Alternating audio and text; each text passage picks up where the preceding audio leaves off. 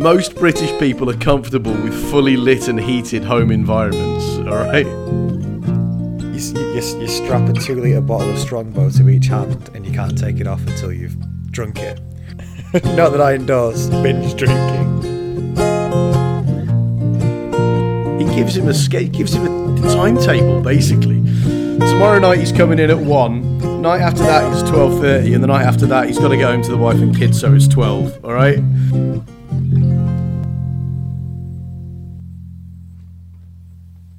Hello and welcome to Shark Liver Oil. This is our first in our 3-part look at A Christmas Carol by Charles Dickens. I'm Matt. I'm Dave, hello. And so it's going to be a little bit unusual, this, because it's a bit of a Christmas special, if you like. It's going to be over 3 weeks. We're going to take 2 weeks just doing our usual sort of page-by-page guide to the book and read-through of it. And then the third week is going to be a look at its place in history, but also various adaptations and retellings of it. I mean, we don't want to waste too much time getting into it then if we're going to do a close look at the book later on. Very briefly, Christmas Carol by Charles Dickens, a 19th century... Is it? I suppose technically it's a novel, isn't it? Although it's very short for a novel. It's in between a novella and a short story. Yeah, it's I tell you for absolutely definite, it's shorter than the Stephen King quote short story that we did last week. Yeah, was this one of the ones that he released sort of as a serial? Because he did that a lot, didn't he, Dickens? He did do that a lot. I actually think it's not that, and that's why it's of manageable length. I think the ones that he released as a serial are the ones where he was just being paid by the word, so he would churn out 1,000 word this week on David Copperfield's waistcoat or whatever, or his thoughts about a previously unregarded and totally inconsequential great-grandmother or something, because he was getting paid for it. Whereas this, I think he genuinely wanted to make a point, so he sort of kept it quite short and sweet, which I find quite insightful. So what was your first how did you first come across this grand old tale, A Christmas Carol? Oh, bloody hell. I'm not sure I could tell you, you know, because it's such an embedded part of how we understand Christmas. That I've literally no idea. I mean, probably therefore it was either some terrible animation from the 70s that was on early on Christmas morning one year when I was a kid, or it was the Muppet Christmas Carol. Yeah. I know which one of those I'd rather it be, but I couldn't tell you for sure which one it actually is. How about you? I think, yeah, similar. I think my first contact with it was probably Mickey's Christmas Carol, the Disney version. Oh, so, yes. I mean, this will be why it's going to be so good at the end in the third part of this series to actually go through some of these adaptations, because I think for the vast majority of people these days, the first introduction to A Christmas Carol isn't the Charles Dickens version. It's just some different, more modern retelling of it, which has been done, because it's been done to death, really, hasn't it, since then? Oh, geez, yeah. I mean, and I was really... One of the things I was happy about this being so short was that it didn't labour it, because I can't imagine anything worse than a sort of 350-word version of a story you feel like you already know, because that just means that whatever charms it actually does have in the original are going to be totally swamped by your memory of Michael Caine walking around with a hunchback. But this is actually quite snappy, and I quite appreciated that. Yeah. Okay, so it was written in December 1843, and which is probably a good time to write a Christmas story. And he says in his introduction, I've endeavoured in this ghostly little book to raise the ghost of an idea, which shall not put my readers out of humour with themselves, with each other, with the season, or with me, may it haunt their house pleasantly, and no one wish to lay it. By lay, we mean exercise it, not the more modern version of laying something. May it haunt their houses pleasantly, and nobody fuck the thing, all right? For God's sake. Show a bit of bloody respect to this ghost. I can't believe it's come to the point where I have to tell my audience not to shag my stories, but seriously now. Yeah. Okay, so we start off. It's divided into a number of chapters. So the first one is Marley's Ghost, and it's a brilliant. It's one of the most famous starts, as we did with Pride and Prejudice. This has got a very famous first line, and this time it's Marley was dead to begin with. Bosh! What a start to a creepy Christmas tale. And you know what? I read that and I was like, that's a really great opening line. And I realised that I'd literally never come across it. Yeah. Like, so this is famous, right? And I'm just horrifically underread. Other people know about this opening line, right? Mm. I mean, is that the case? Yeah, it's like a man in a rich man being in want of a wife, or whatever it is, for Pride and Prejudice. Yeah. It's the same. I think it's the same kind of fame. The classic opening line: "Marley was dead to begin with." Great line. And while I'm aware that we have more of a zombie leitmotif on this show that I'm usually happy with, that's every writer of zombie fiction ever since then. So, which is to say, every writer of zombie fiction has looked at that line and gone, "Fuck, fuck! Oh, that would have been so bollocks." Yeah. The line I should have written. Yeah, exactly. Yeah, and Marley's also referred to as dead as a doornail, which has become quite a common phrase now. Is this the origin of that? Yeah. Or is it? Well, he says it, and then he says, "I don't know why I've picked doornail," which I remember just think he must have picked it himself. But I don't know, maybe he's just commenting on how strange a phrase it is. It could be that.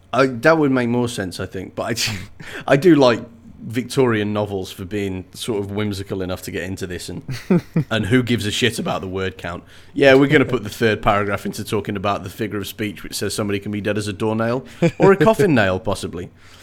This is quite interesting as well, because this is a writing style which has gone out of fashion somewhat in the last century or so, and it's speaking directly to the reader, the author, as if he's talking to you. You only normally in a modern novel see this if it's written from the first person. Whereas this guy's it's basically the author's voice saying, "Look, I'm going to tell you a story," and it's just really strange to read these days, isn't it? Actually, that's very true, and I think there's mileage in that particular voice. Actually, it really worked in The Mist last week, didn't it?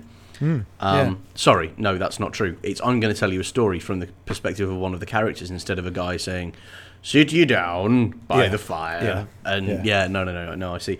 I like it. It feels a little bit kind of familiar and comforting and so on. Yeah. I can't decide whether it's really informal or really formal. I can't. It's one of the because it's either, like you just said, "Sit down, I'm going to tell you a story," or it's very formal, or it's let's dispense with the idea of trying to dress it up as something real. This is just me telling you a story. It's weird. Yeah. Anyway, so there's Scrooge is introduced there's a brilliant description of him just to kick him off, and gives you a real feel for just what this guy's like, or what he's like at the moment. And I'll just read a bit of it. It is, he was a tight-fisted hand to the grindstone, a squeezing, wrenching, grasping, scraping, clutching, covetous old sinner. I mean, I could go on. Now, I would like Charles Dickens much more if he actually said that. He was like, now, obviously, I could give you another 9 pages of flowery prose on how much of a shit this man was, but you'll get it. Moving on. Yeah. So he very carefully describes Scrooge and his character, and then he very vividly sits him in the middle of Victorian England in the fog on a cold December night, and I just felt there was something really atmospheric about the start of this book, from the first line, the sort of the brooding malevolence of the first line, to the to the sort of just the descriptions of both the characters and the surroundings. It just really dropped me into it. Yeah, it really makes a lot out of that kind of the misty streets of London, governor, sort of stereotype, isn't it? Which is legit and exists for a reason, I suppose. But I did realise that I like every one of my American friends quotes this stereotype to me about what they think England's like. Every last fucking one of them. And I'm like, guys, no, you got it, no. Well, sometimes, but not the way you're thinking. Yeah, that's good. I wonder if this is so vivid either because the writing's so good or because it's been retold so many times that you just get this sense of greater richness just because you've heard the story so many times before and told in so many different ways. Yeah, yeah. But yeah, so we're introduced to Scrooge is so miserly that it's freezing cold, but he's only got one lump of coal on the fire. So it's very, very small, crappy little fire trying to heat the whole house, or the whole accounting office. And this really spoke to me because I moved into a house which has got a... this is gonna, for American listeners, this is going to just labour the point that this is what England is really like. But I recently moved into a house with a sort of a coal-stroke wood-burning stove, fire thing. And when I first started, I only ever put a couple of bits of coal on because I didn't want to spend too much money, and it was really cold and miserable and rubbish.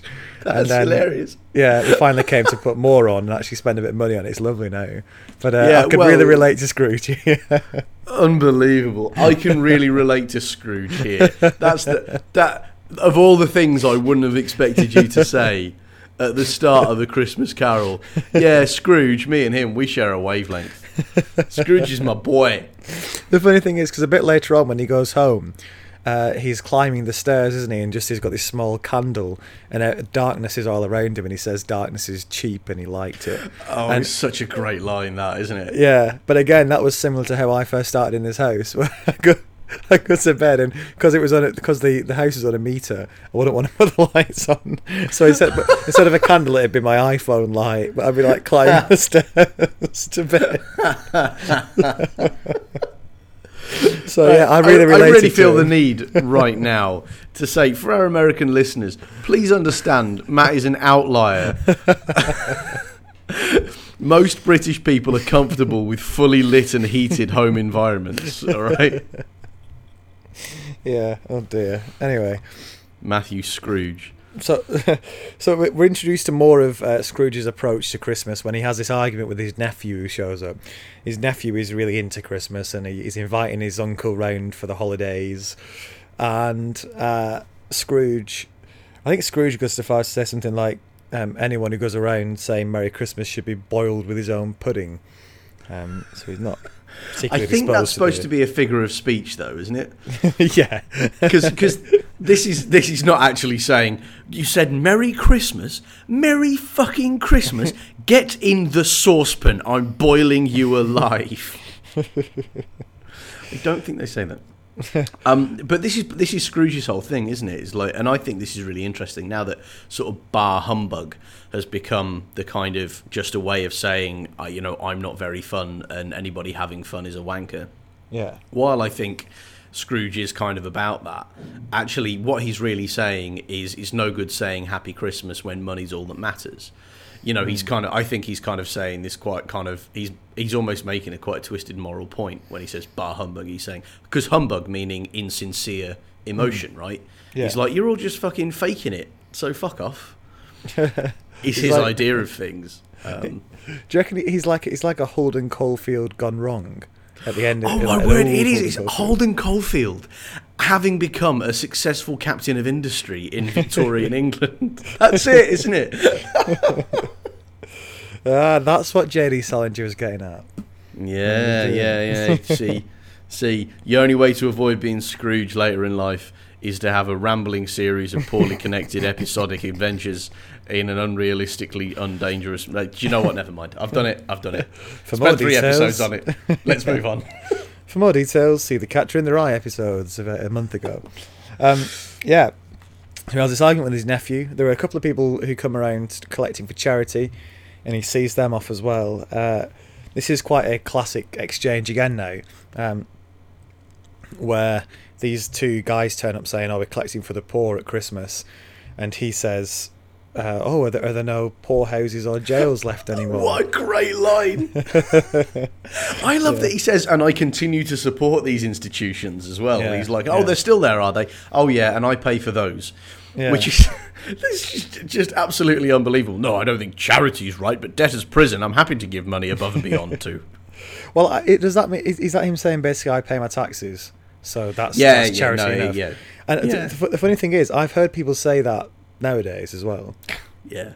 So well, I mean, and that's the power of the story, isn't it? That people never really stop reasoning this way. If there's a big enough, thick, positive thing that most people like, there'll be a group of people who take great delight in saying, "Oh, it's all bollocks, though, isn't it? Really, I pay my taxes. Fuck off." And the point of this book is that that's an absolutely tragic position to take, but that's what people do in order to feel a little bit in control, I suppose. Yeah, and I quite like how this when the guys are asking for how much he's going to put him down for.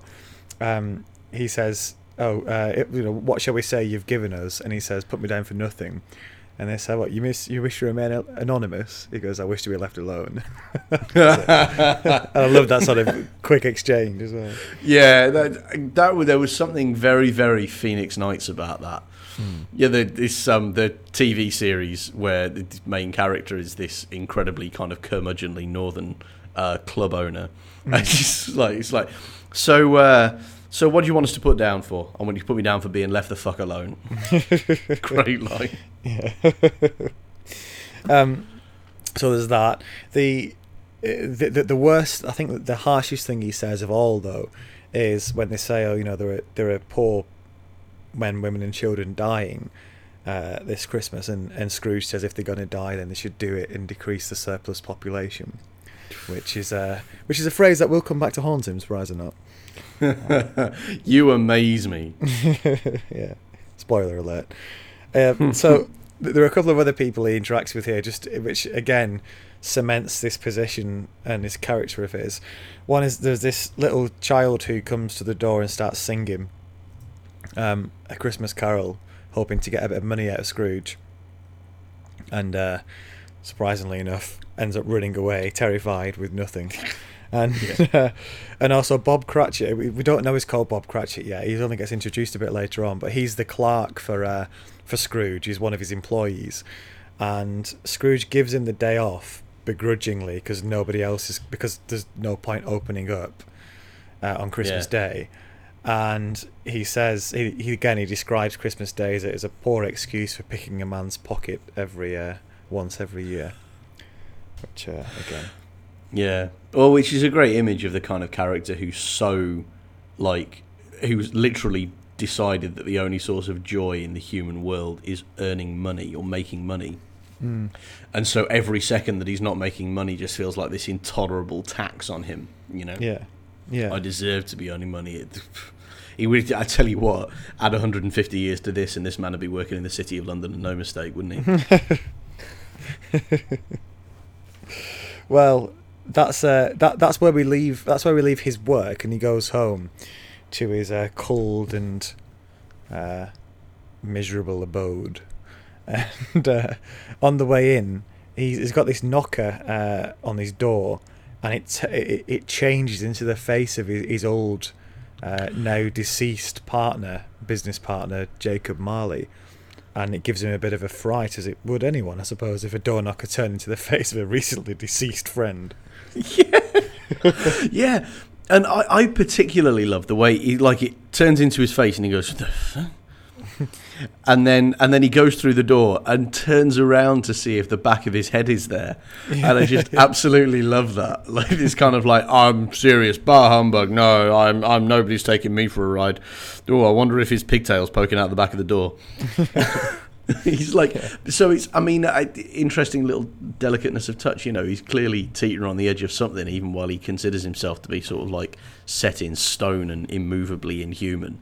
Yeah, he's actually quite sort of caught in himself. Yeah, and it's this sort of warring two emotions between he's cheap and he wants to keep things, so he wants. So even when he goes into the house, because if this happened to me, right, if I came home from work and I thought I'd just seen a ghost outside my house, that'd be every single light in the house would be on, blazing. And hang the expense, eh, Matt? Hang the expense. Massive fire in the grate, everything going. Screw it. So this is where me and Scrooge depart, because despite seeing this apparition, he keeps the house dark, climbs the stairs in the dark. He does do sort of a sweep of the room before he goes to bed. But before he sits down to have his gruel before bedtime, which sounds delicious. And as he's as he's sitting there eating his crappy supper, the servant's bell starts to ring. And I love all. Probably worth taking a moment to say I love all of this. It's written so well, and you get that sense of, creeping horror, and probably not horror, more just uncomfortable, dread throughout, and it's really gothic and well. And I just really thought it was really well done. Yeah, I agree with that. You're definitely very good at making you see it all in your mind's eye, which is even more impressive, over a century and a half later, where we don't live in houses that look like this, and we don't rely on candles like this, and we don't have even big ornamental door knockers like this or anything, and yet still I can see it all in my mind. Yeah, so the bell starts ringing and he thinks, what on earth's going on there? And then there's this sound of like the cellar door opening sort of downstairs.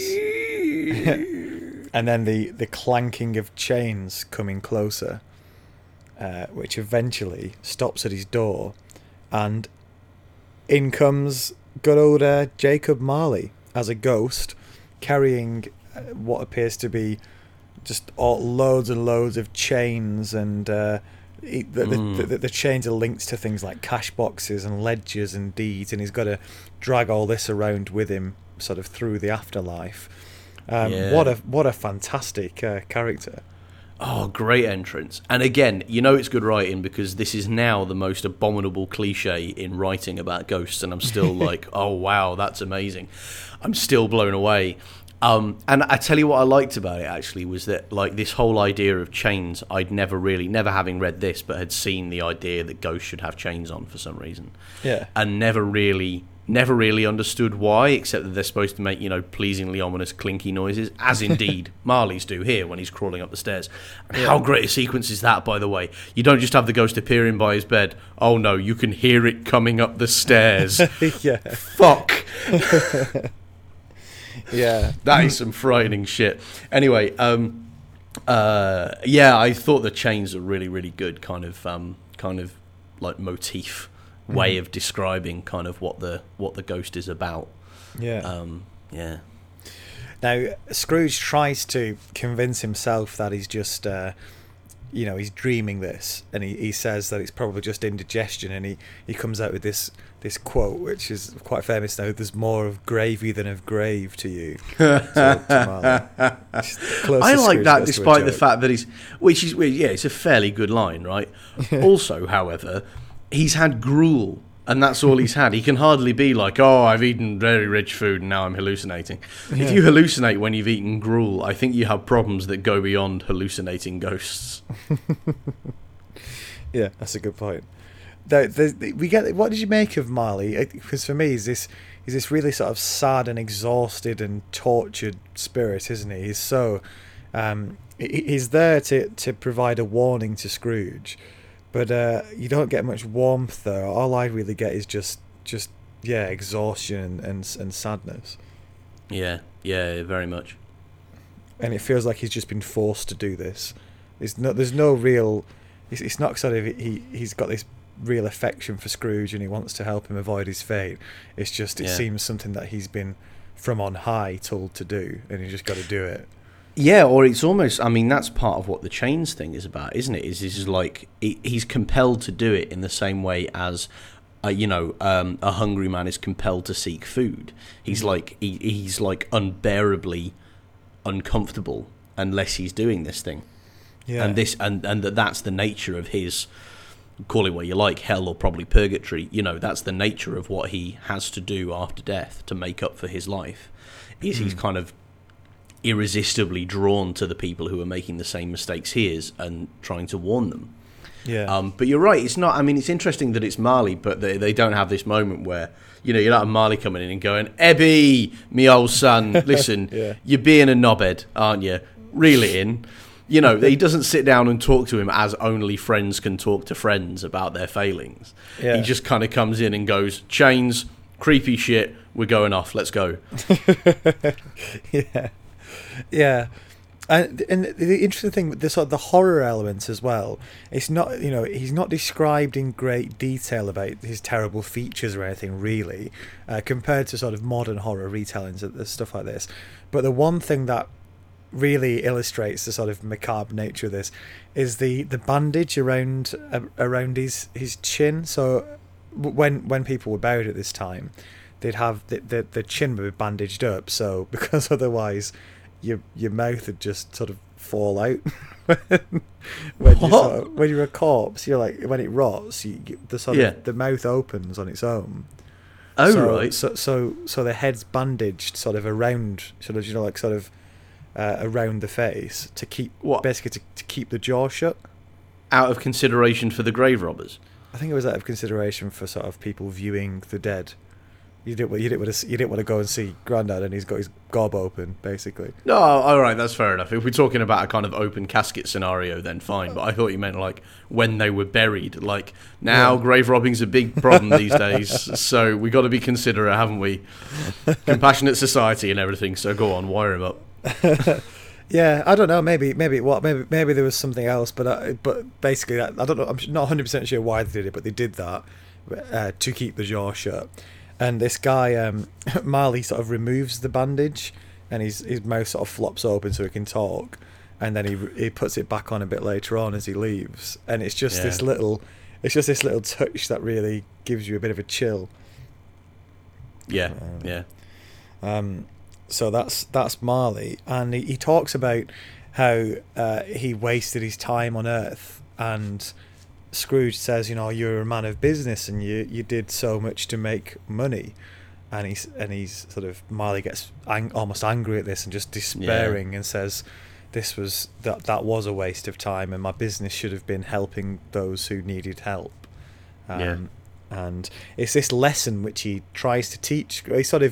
He gives to Scrooge now, but Scrooge isn't really ready to hear it, is he? Yeah, it's not exactly a story with a punchline, is it? He doesn't take you through all of these things that he wants to show you, and then at the end it goes, and so what I'm saying is, he leads with it. Marley just comes in and he's like, you're a knob, I was a knob, because of that I have to tell you not to be a knob. He's very sort of smack down about it, and very open about what his, how wrong he's been. Yeah, he also says, Marley, that he spent a lot of time wandering around these last, since he died, which he has to just keep doing. But also, he spent some time just lying invisible at Scrooge's side from time to time, just to keep an eye on him. And this makes Scrooge feel, obviously, a little bit uncomfortable. Yeah, I wonder if it's because of the ghost thing, or because, having one of your dead mates lie down next to you. Bit weird. Yeah.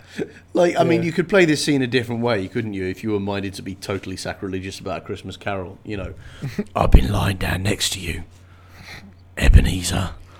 It would be very disturbing, wouldn't it? Yeah, well, luckily, I don't think it's intended as that. But, okay. All right. It's as if Charles Dickens didn't want to put any innuendo into his writing. Missed a trick there.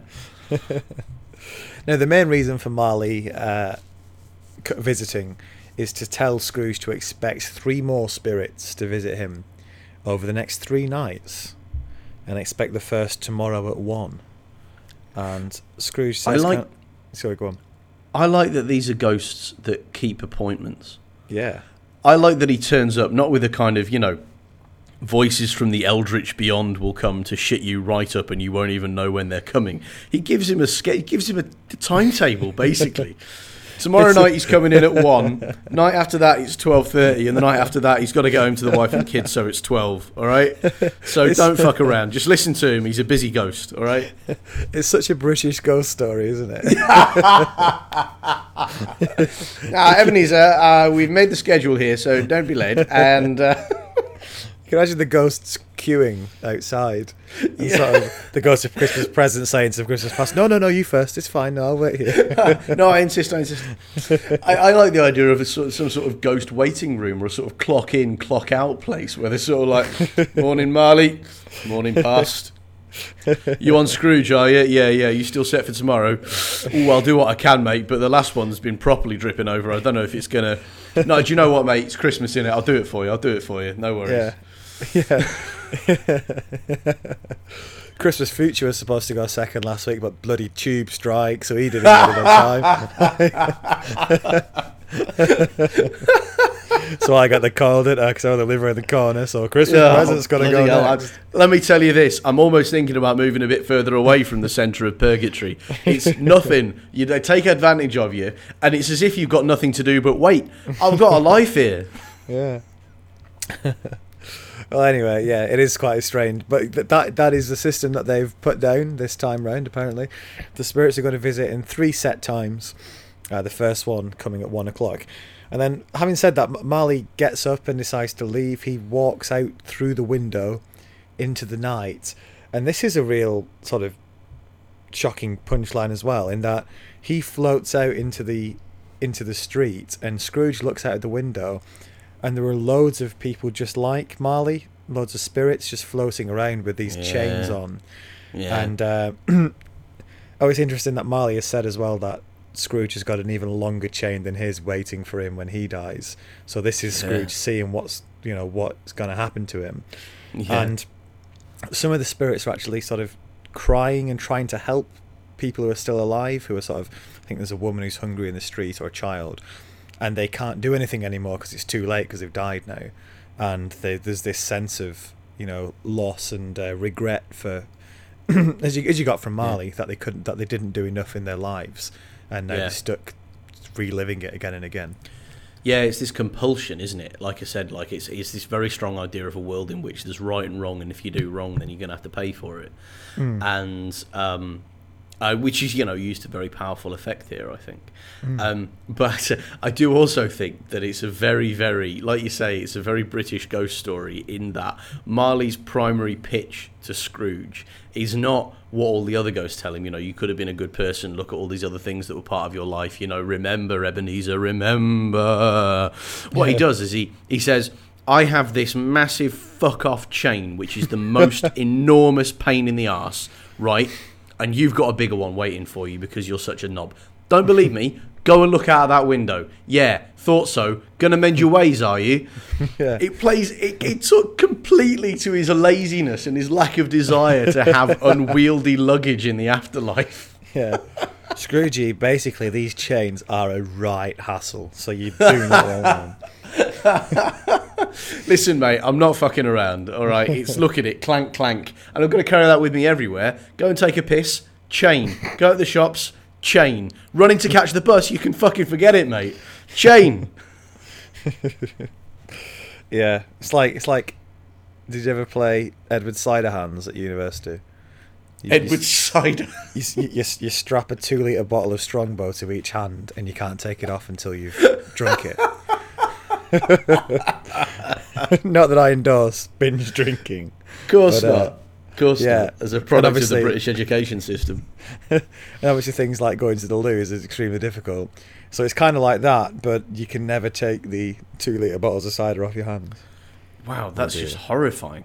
It is. So let's move on to the first of the 3 spirits is the next chapter. Scrooge wakes up and it's midnight. It appears to be midnight the following evening, and he thinks he may have slept through the whole day. He can't quite work out what's happened, can he? And I think there's some kind of supernatural time shift happened here, hasn't there, it seems? Yeah, or he slept through Christmas. So I would have expected him to wake up and be really quite happy about it. So, I lost all money anyway. I was going to lose money anyway. Great. I've missed the horrifying parade of humbug for another year. Great. So he's waiting. He sits up from 12 till 1, effectively waiting to see if this spirit's going to turn up. And sure enough, at 1, the spirit does. The spirit appears by it draws the curtains at the side of his bed. So he's sleeping in a 4-poster bed, and this they must have been so claustrophobic. Sleeping in a 4-poster bed because you've got curtains all around, so you can't see into the room. I don't know. Maybe it felt more. It feels weird because being used to having a bed and then you can look out into the room while you're in it. The thought of being hemmed in feels slightly claustrophobic to me. It does, although we live in an age of radiators and central heating. Yeah, good point. And I imagine back then any sense of claustrophobia was lessened by the feeling of being warm for the first time all day. Especially if you only had 2 pieces of coal on the go in your fire at work. Yeah, good point. Now, what did you make of the Ghost of Christmas Past? Because I think this is the one. This is the one ghost that, especially in retellings, is often very different from how it's described in the book. Yeah, well, he's a midget for a start, isn't he? Like, yeah. Or no, not even that. Like, he's a strangely proportioned. Like, his whole description really doesn't map to anything that's familiar, or it's a very fantastical kind of presence. And and did you notice as well that it describes him as having bare arms and bare legs, and then wearing a tunic? Because what that made me think of is I couldn't, damn my capacity to imagine. Because all I could imagine was somebody wearing like a sort of like a Dayglow tabard and nothing else. I was like, the Ghost of Christmas Past is a traffic warden who's got pissed on a night out and is trying to go out and do a few tickets while he's hammered and have a piss on all the cars. Like, that's all I could think of. I thought you were going to say like a sleeveless top with like some killer arms. Some really yes, he's got the guns out. Absolutely amazing. This one's Jingle, this one's Bells, eh? Come on. Yeah, with a couple of bells tattooed on his shoulder. Yeah, that's right, isn't it? No, what's that? That's actually the Santa Claus. You ever see the film Rise of the Guardians? No. I was obliged to watch it on a bus journey once. I'd like to make it clear. But he's got Santa features in it as this like hench old guy with 2 massive forearms, and on one of them he's got naughty, and on the other one he's got nice tattooed. That's pretty cool. Yeah, it was pretty good actually. Yeah, so he's got this weird. So this ghost's got this weird kind of outfit, tunic without arms and legs cut into it, and he's also described as both really old and a child, and also its head seems to be sort of, it's almost like a candle flame, it's light, and he's got sort of he holds an extinguisher in his hand as well. Yeah, what a great idea for a hat. I mean, it's great, but you can't put it on film, can you? Because it's just him carrying around like a big cone ready to put on his head. Well, the interesting thing is, the best representation of the Ghost of Christmas Past, from the ones I've seen, is there was a recent Disney one of Scrooge, of a Christmas Carol, with Jim Carrey as Scrooge, and it's it's an animated, like sort of digitally animated one. And the Ghost of Christmas Past it's almost like a candle, like a human candle, and he's carrying this little extinguisher around as well. It's very odd, but it's kind of cool. I have to say I liked this much more than I disliked it. I thought it was a really interesting way of describing the ghost. And I've got to say this, a damn sight more impressive than fucking Father Christmas, which is how I've seen the Ghost of Christmas Past represented in subsequent media. Right. Yeah, no, I've seen him in several things where he turns up and he's got the big sort of, Coca-Cola truck red outfit and the white piping and the rest of it on. And it's always seemed to me a little bit, well, I was going to say humbug, and now I suppose I have to. Like, it just seemed to be a little bit like, oh, well, that's a bit shit, isn't it? Yeah, that's why I imagine the Ghost of Christmas Present quite a lot, and that's how I've seen interesting. Quite a lot. Oh, yeah. Right, okay. Sort of I mean, we shall see when we get there. Well, yeah, I suppose so. But yeah, it's a very strange apparition, even as apparitions go. And he said, actually, the spirit says he's been forced to extinguish this light for years because of the way that Scrooge has acted. So a lot of it's interesting because what happens here is he shows Scrooge a succession of different Christmases gone by, and a lot of them are sort of happier times, aren't they? But he says as well that I've had to extinguish myself so many times in recent years because of how you are, and I got this impression of sort of the brighter the spirit burns each year, the better the Christmas was, and the smaller, the more meager and miserable the Christmas has been. So the first place they go back to is his early childhood at school, and it's back to a village where Scrooge grew up, and a past long forgotten, as it's described. And it really brings a change on Scrooge straight away. He immediately reacts to it, doesn't it? And he's much. We see him for the first time actually quite happy and excited about something. Yeah, and he is almost like a kid at Christmas himself, and it's quite a transformation. And I tell you what, I really liked this. Like, it's not kind of he doesn't spend the first three kind of scenes being a kind of bad-tempered child about it. He doesn't do the Holden Caulfield sulk thing. Yeah, he's instantly really plugged back into these emotions, and it makes you wonder, what would have happened to Scrooge if he hadn't, almost consciously decided to let go of that. It must have been a decision that he made at some point to forget how to be that happy. And it's clearly all lying there under the surface, but he's constructed a life such that he's the only influence on himself, and it's turned him into this, heartless, selfish monster. Yeah. Really interesting little kind of way of doing it, this. Yeah, so the key line for it is, he was conscious of 1,000 odours floating in the air, each one connected with 1,000 thoughts and hopes and joys and cares long forgotten. Yeah. And it's the most powerful depiction of nostalgia I've ever read, to be honest. And I felt really sad reading it for him, because of how different he was as well when he thinks of it. Yeah, absolutely. And I tell you what's really cool about that is that it doesn't do it just for the sake of like, oh, I remember way back when. People have made fortunes off of making people feel vaguely nostalgic without actually addressing things. But you're right, he doesn't go for a particular kind of nostalgia. He goes for the nostalgia itself and grabs it by the nuts and puts it in his story. And it's incredibly powerful writing.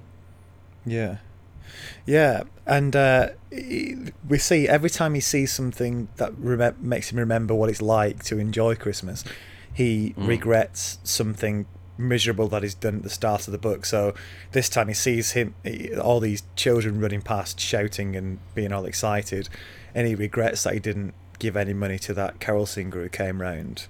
And we see more examples of this later on. Yeah.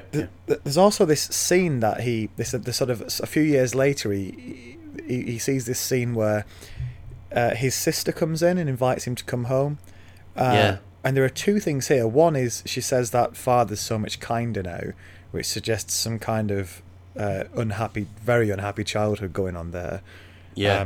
If your kid's got if your sister's saying that, there's a reason, isn't there? And also, it's obviously he loved his sister very much, and there's this very brief exchange with the spirit where they say, she died, how she died, and obviously it's just another clue into how the Ghost of Christmas Past, this whole passage really explains how Scrooge has gone from who he was to who he is, doesn't it? And I think this is one of the key moments, is losing his sister. Yeah, very, very much. And the sadness is so briefly sketched. Like, he doesn't spend more than a couple of paragraphs on it, but it feels incredibly kind of sharp and fresh and unavoidable, really. Really sad. And you're right, very, very economically done, because we don't spend much time with her at all, but you do feel a connection. The next Christmas is when Scrooge is a young man working for this guy called Fezziwig, who's this party dude. Is the Michelangelo of the Turtles. Of the Christmas Just for a second there, I thought you were talking about Renaissance painters, and then I was like, oh, dial it in. Shark liver oil. Here we go. Come on, Dave. Come on. Sorry. Yeah. So Fezziwig, basically this boss, throws this massive Christmas party, and the interesting thing here is, at the end of the party, Scrooge and one of his fellow co-workers and friends are talking in the room about how much they admire Fezziwig and how great a guy he is, and this makes the present Scrooge think, I wish I'd treated my employees a bit better, because they might think that of me.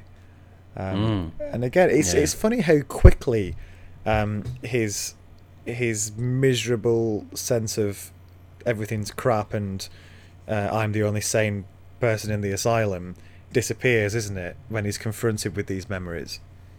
Yeah, and that's what I mean about him being sort of trapped in his present almost. Like he wouldn't leave it behind so quickly if he wasn't subtly desperate to do so. But, he's in without the intervention of these ghosts, he's clearly just like, well, Christmas means nothing, joy means nothing, and the experiences I've had in the past mean nothing. And in a way, this particular ghost is like, all right, let's talk about nostalgia. Let's talk about the power of where you've been and what you've done and what it meant to you. And it grabs him by the nuts. Yeah.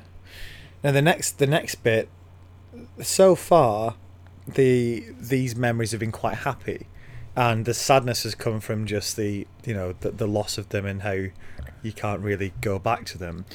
This next one's a much more painful memory for Scrooge. So this is him sitting with this young woman who it appears was very close to marrying him, and it's basically a breakup, isn't it? And she says to Scrooge that he's become a different person and he's more obsessed with wealth now.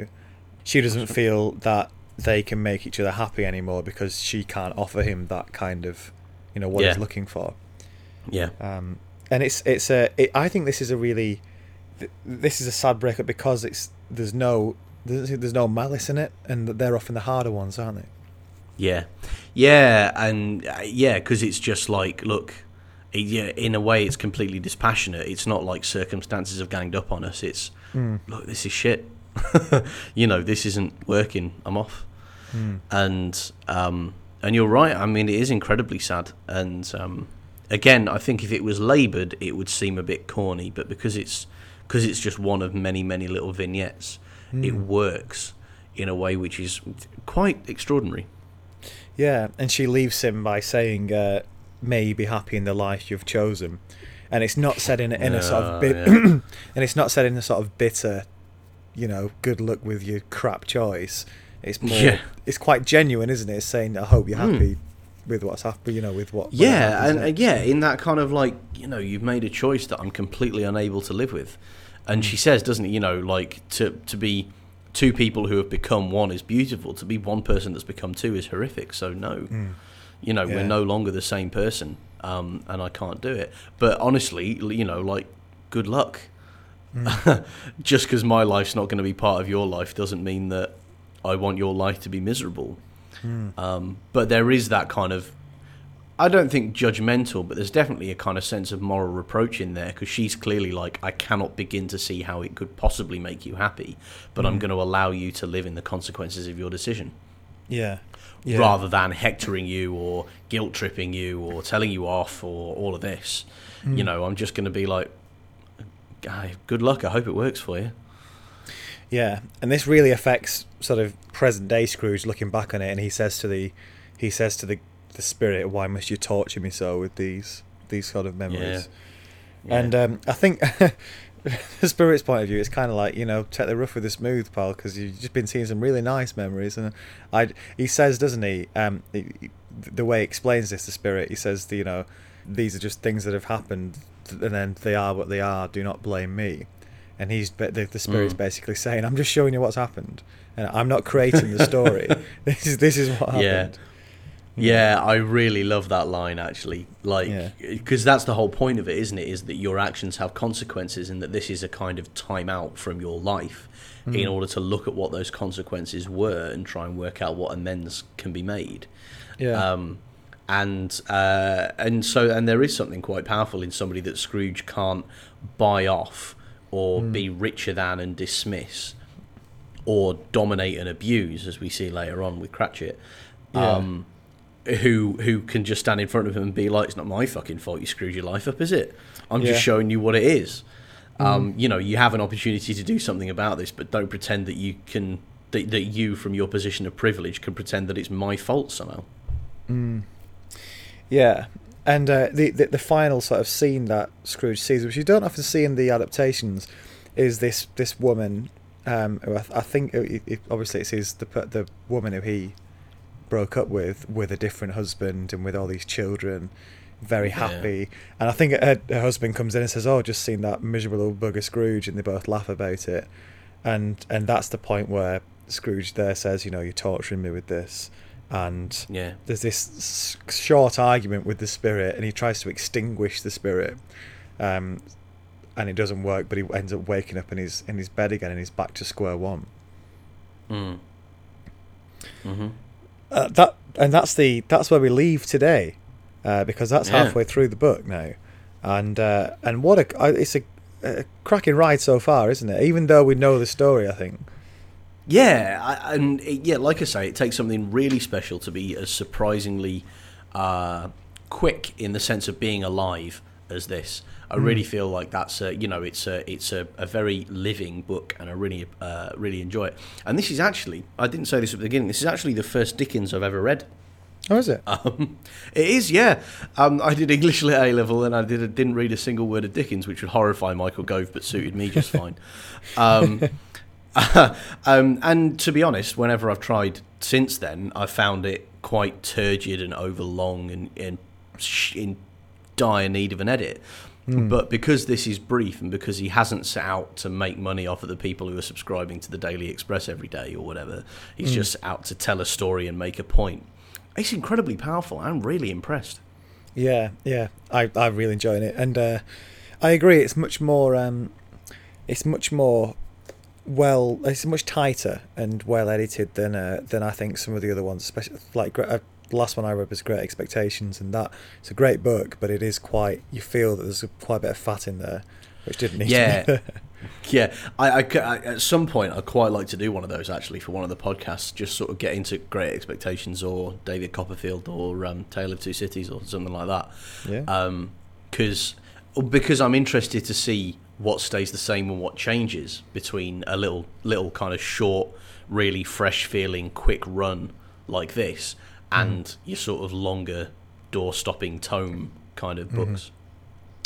Well, that's for another time. But next week we will be reading the rest of A Christmas Carol by Charles Dickens, and then the week after, for your Christmas special, we'll be having a look at some of the modern day retellings of it. If you've any thoughts on the book, you can send them to sharkliveroilpodcast@gmail.com. That's sharkliveroilpodcast@gmail.com, or you can get us on Twitter at sharkliveroil. Also, any suggestions for modern day or recent retellings of A Christmas Carol for us to talk about for the Christmas special, send them in. We have had quite a few suggestions already, and thanks for the people who sent them in so far. We'll mention them all at the end.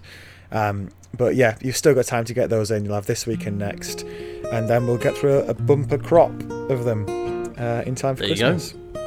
Yes. So in the meantime, curl up by the tree, by the fire, with your copy of A Christmas Carol. Stick on some classic Christmas music, and enjoy the holidays, people.